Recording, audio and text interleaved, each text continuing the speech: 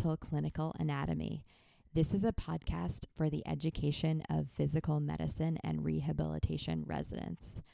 My name is Nicole Kelleher, and I'm a resident physician in the field of physical medicine and rehabilitation. This program is geared primarily toward the education of residents in the PM&R field. However, it may be useful in the education for residents in the fields of internal medicine, family medicine, orthopedics. It may also be useful in the education of medical students or anybody else interested in musculoskeletal clinical anatomy. Hi folks, today we're going to be discussing a differential for posterior knee pain.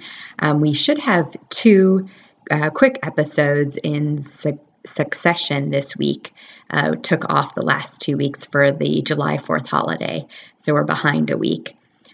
So today we'll do posterior knee pain, and then in a couple days we'll have an episode drop for knee effusions. So getting back to musculoskeletal clinical anatomy for posterior knee pain, the first thing to talk about is the cutaneous nerve innervation of the posterior knee.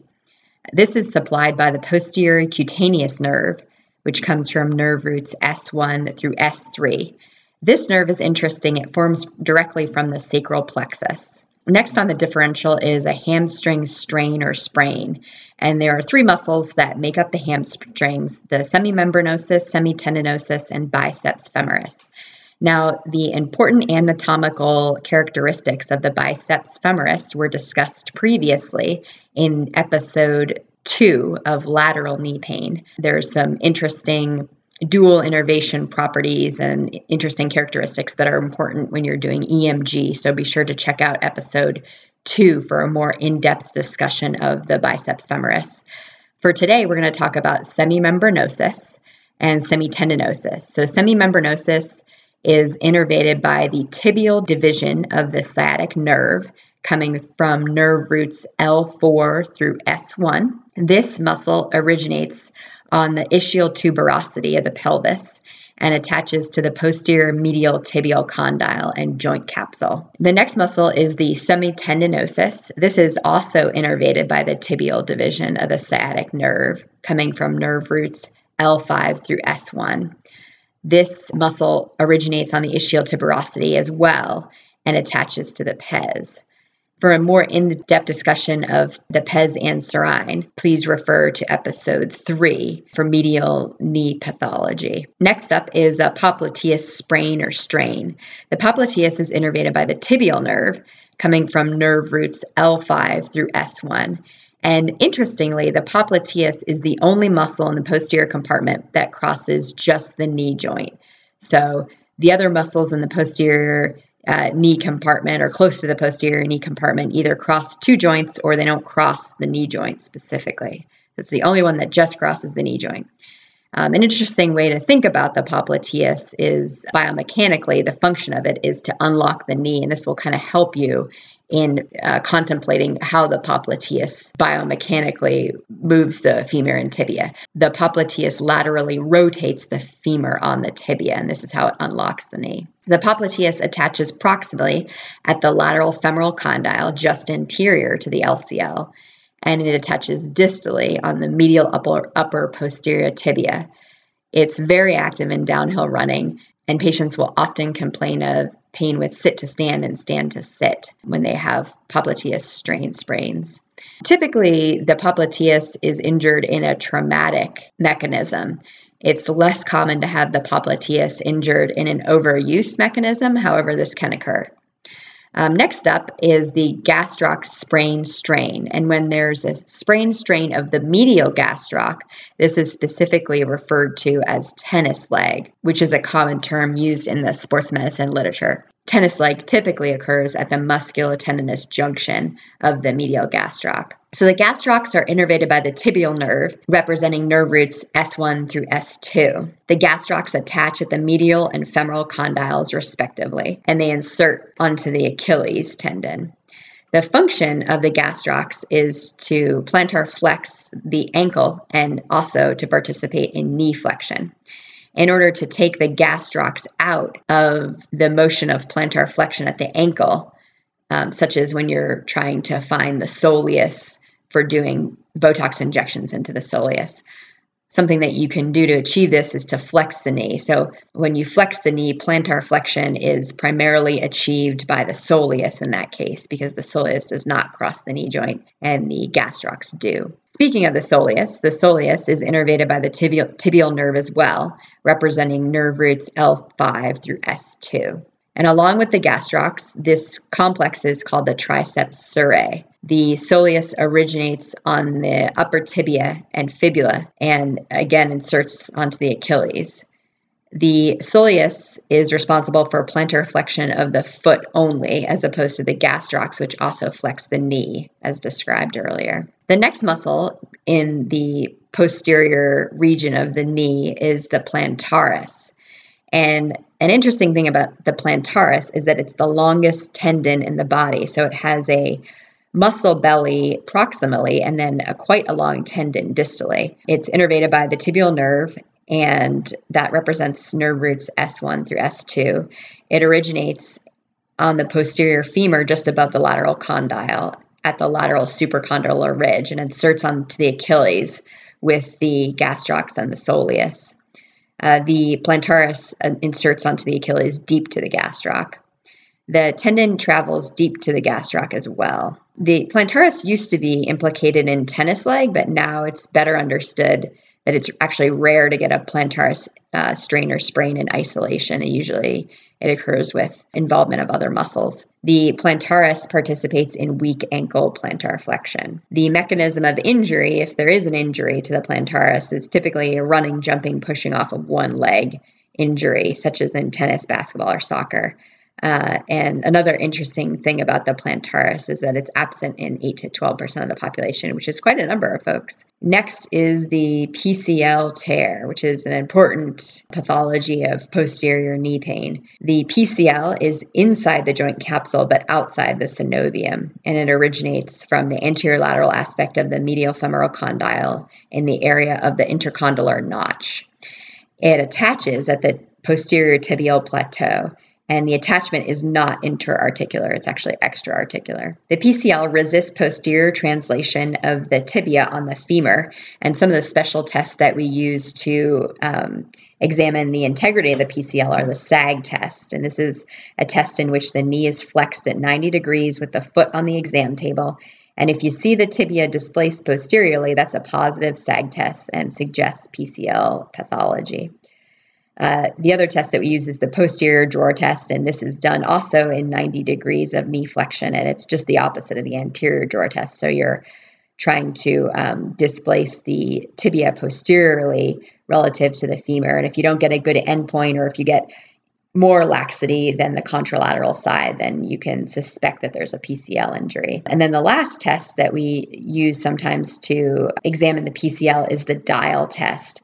And I also spoke about this dial test in episode 2 of lateral knee pain when discussing posterior lateral corner injuries. And for the dial test, what you're going to see is when you rotate the tibia down at the ankle, you're going to get greater than 10 degrees relative to the contralateral side of external rotation. Now, if you have a positive dial test at 30 degrees, and not 90 degrees, then this suggests just a posterior lateral corner injury, and this suggests that the PCL is intact. However, if you get a positive dial test at both 30 and 90 degrees, then you have to be concerned that the PCL is also injured. So that's the other test that we use for a PCL injury. The mechanism of injury for PCL injuries is typically a hyperflexion of the knee, such as in a dashboard injury. And again, these are very often traumatic injuries. The PCL is twice as strong and twice as thick as the ACL, and this is the reason why the PCL is injured less often than the ACL. The PCL is made up of 2 bundles. The anterior lateral bundle, which constitutes 65% of the substance of the PCL. And this is where most surgeons will reconstruct if surgery is indicated. The other bundle is the posterior medial bundle, which constitutes 35% of the substance of the PCL. So in flexion, the anterior lateral bundle is tight and the posterior medial bundle is lax. And this is the reason that the anterior lateral bundle is most commonly injured in the setting of a hyperflexion injury. Some of the ligaments that use the PCL as landmarks for their naming are the ligaments of Humphrey and Risberg. These are also called the anterior and posterior meniscofemoral ligaments, respectively. And these ligaments run from the intercondylar area of the medial condyle to the lateral meniscus. And the terms anterior and posterior meniscofemoral ligaments actually refer to their position anterior and posterior to the PCL, respectively. So if PCL injuries go untreated, patients are at risk for chronic patellofemoral and medial compartment OA. However, people tend to rely less on their PCL than the ACL for knee stability. So it is often the case that these will not require surgery. For conservative treatment, you're looking at 3 to 4 weeks of immobilization and full knee extension, and rehab, which specifically concentrates on strengthening of the quadriceps muscles. Patients will typically come back to jogging in 3 to 6 months, and they can return to full activity at 6 to 12 months. And now, if you're looking at surgery for the PCL, you're looking at either repair versus reconstruction. And reconstruction usually uses a patella tendon graft versus a hamstring graft, which can involve semitendinosis plus or minus the gracilis. Sometimes the Achilles tendon is also used. So posterior capsule strains can also cause posterior knee pain. The posterior capsule resists knee hyperextension. So some of the ligaments that are important in the posterior knee are the oblique popliteal ligament. This ligament arises from the semimembranosus tendon and attaches at the medial condyle of the tibia and the lateral condyle of the femur, along with the arcuate popliteal ligament complex. This ligament strengthens the posterior joint capsule. It attaches to the capsule and the lateral meniscus. The other ligament that's really important in the posterior knee is the arcuate popliteal ligament complex. This complex arches over the popliteus. It attaches to the posterior horn of the lateral meniscus, and this attachment is often mistaken for a tear of the posterior horn of the lateral meniscus on MRI sometimes. The arcuate popliteal ligament complex attaches to the posterior fibular head and spreads over the back of the joint capsule and reinforces that posterior lateral joint capsule. So the next topic of discussion on a differential is the Baker's cyst. This is something that I recently struggled with. I actually had my Baker's cyst aspirated and injected with steroid not too long ago. And despite the teaching that oftentimes these will come back with if you don't address the interarticular pathology that caused them, my knee is actually doing quite well, but that's just one person's story. Typically, you want to address the interarticular pathology to really address what's going on with the Baker's cyst. So the Baker's cyst is located in between the medial gastroc and the capsule and extends under the semimembranosus. The Baker's cyst will communicate with the joint capsule. It's actually an outpocketing of the synovial membrane, and typically what will happen is that interarticular knee effusions will be pushed out into the Baker's cyst via a valvular opening that permits unidirectional flow through this valve. And that's the unidirectional flow is a consequence primarily of the pressure being higher interarticularly with a significant knee effusion. One of the things that you can test on physical exam for a Baker's cyst is Foucher sign, where you get a change in size or tension of the Baker's cyst with varying degrees of flexion. And that's because that's representing flow of that effusion in and out of the joint space between the Baker's cyst and the interarticular space with varying degrees of flexion. So pain tends to be worse with full flexion or extension with a Baker's cyst, and often it's difficult to fully flex the knee. And as I said earlier, these are usually a secondary injury from something like interarticular pathology like osteoarthritis or a chondral injury or meniscal tear or rheumatoid arthritis. And so usually what you want to do is address the interarticular pathology. And if you don't do that, the cyst will typically recur. And so the differential for a Baker's cyst, which is kind of an important thing to think about because there's some more scary things on this list. The differential includes a ganglionic cyst of the gastrocnemius, a meniscal cyst, benign and malignant neoplasms. These typically are rhabdomyosarcomas. pigmented villonodular synovitis or synovial hemangiomas or myxoid liposarcomas. There are popliteal artery aneurysms that can mimic a Baker cyst or popliteal artery pseudoaneurysm, and then a DVT. And imaging is really helpful, whether it be by ultrasound or MRI, and this can be both a diagnostic and therapeutic tool if you're going to do an aspiration and steroid injection under ultrasound guidance. You want to avoid vasculature, obviously, but you also want to avoid seeding tumor if a mass in the posterior knee isn't a Baker cyst and is one of these malignant neoplasms. It would be really terrible to stick a needle in there and seed the tumor. And so you really want to get some imaging on this before you proceed with any interventions on the cyst itself. Another thing that is just an aside to mention is that in rare circumstances, Baker cysts can actually set people up for DVTs in the popliteal vessels. And this is just because of the increased congestion in the area and more venous stasis that can occur with that increased congestion.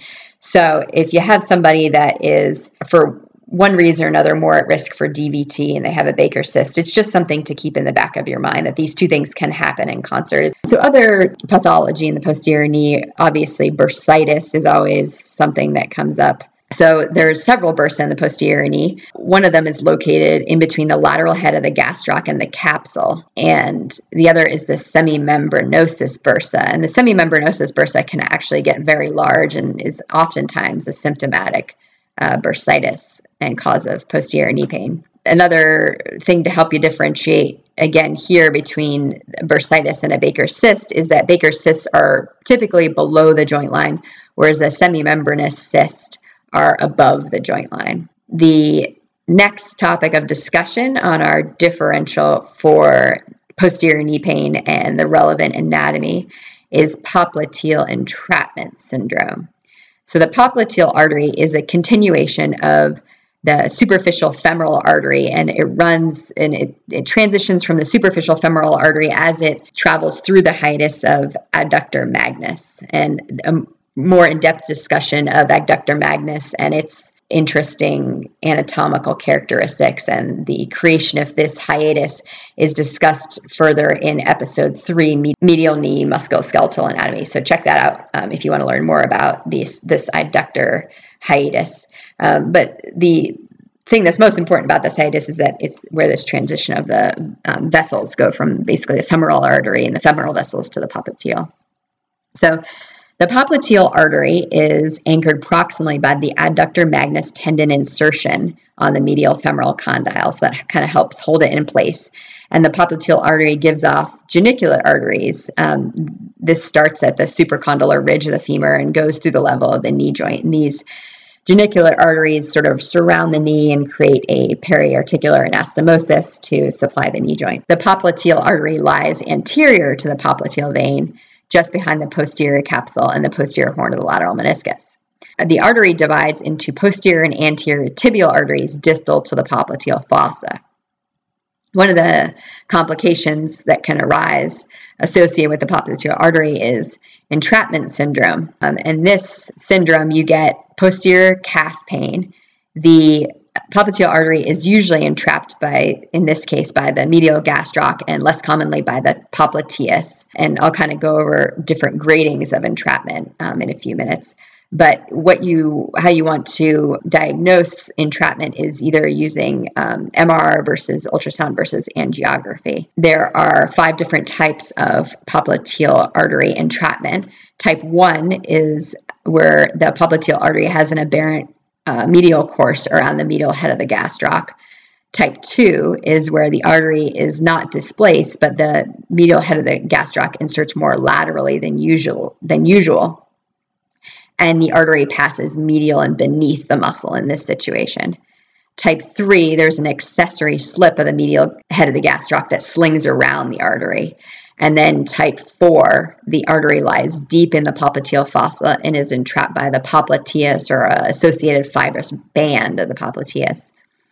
And then type 5 is where both the popliteal artery and vein are entrapped, And this can often be a surgical emergency, and people can actually end up with amputations in this situation. And an important thing to remember about popliteal artery entrapment is that oftentimes it's difficult to differentiate this from compartment syndrome, which is an important pathology in the lower leg that we'll talk about later when we talk about lower leg anatomy. But it's important to remember that just in generalizations, compartment syndrome is typically manifest by anterior lower extremity pain as opposed to popliteal artery entrapment syndrome, which is usually manifest by posterior or calf pain. But again, that's not always 100% the case. Those are just generalities, and you can get both compartment syndrome and popliteal artery entrapment syndrome at the same time as well. In terms of the treatment for popliteal artery entrapment,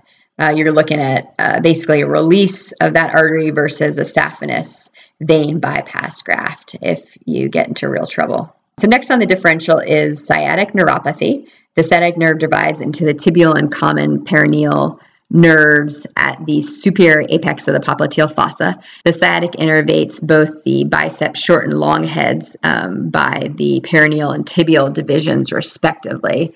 So this kind of represents somewhat of a dual innervation of the biceps femoris. The sciatic nerve also innervates semimembranosus, semitendinosus, adductor magnus with the tibial division. And by the way, adductor magnus is also innervated by the obturator. This is another muscle with dual innervation.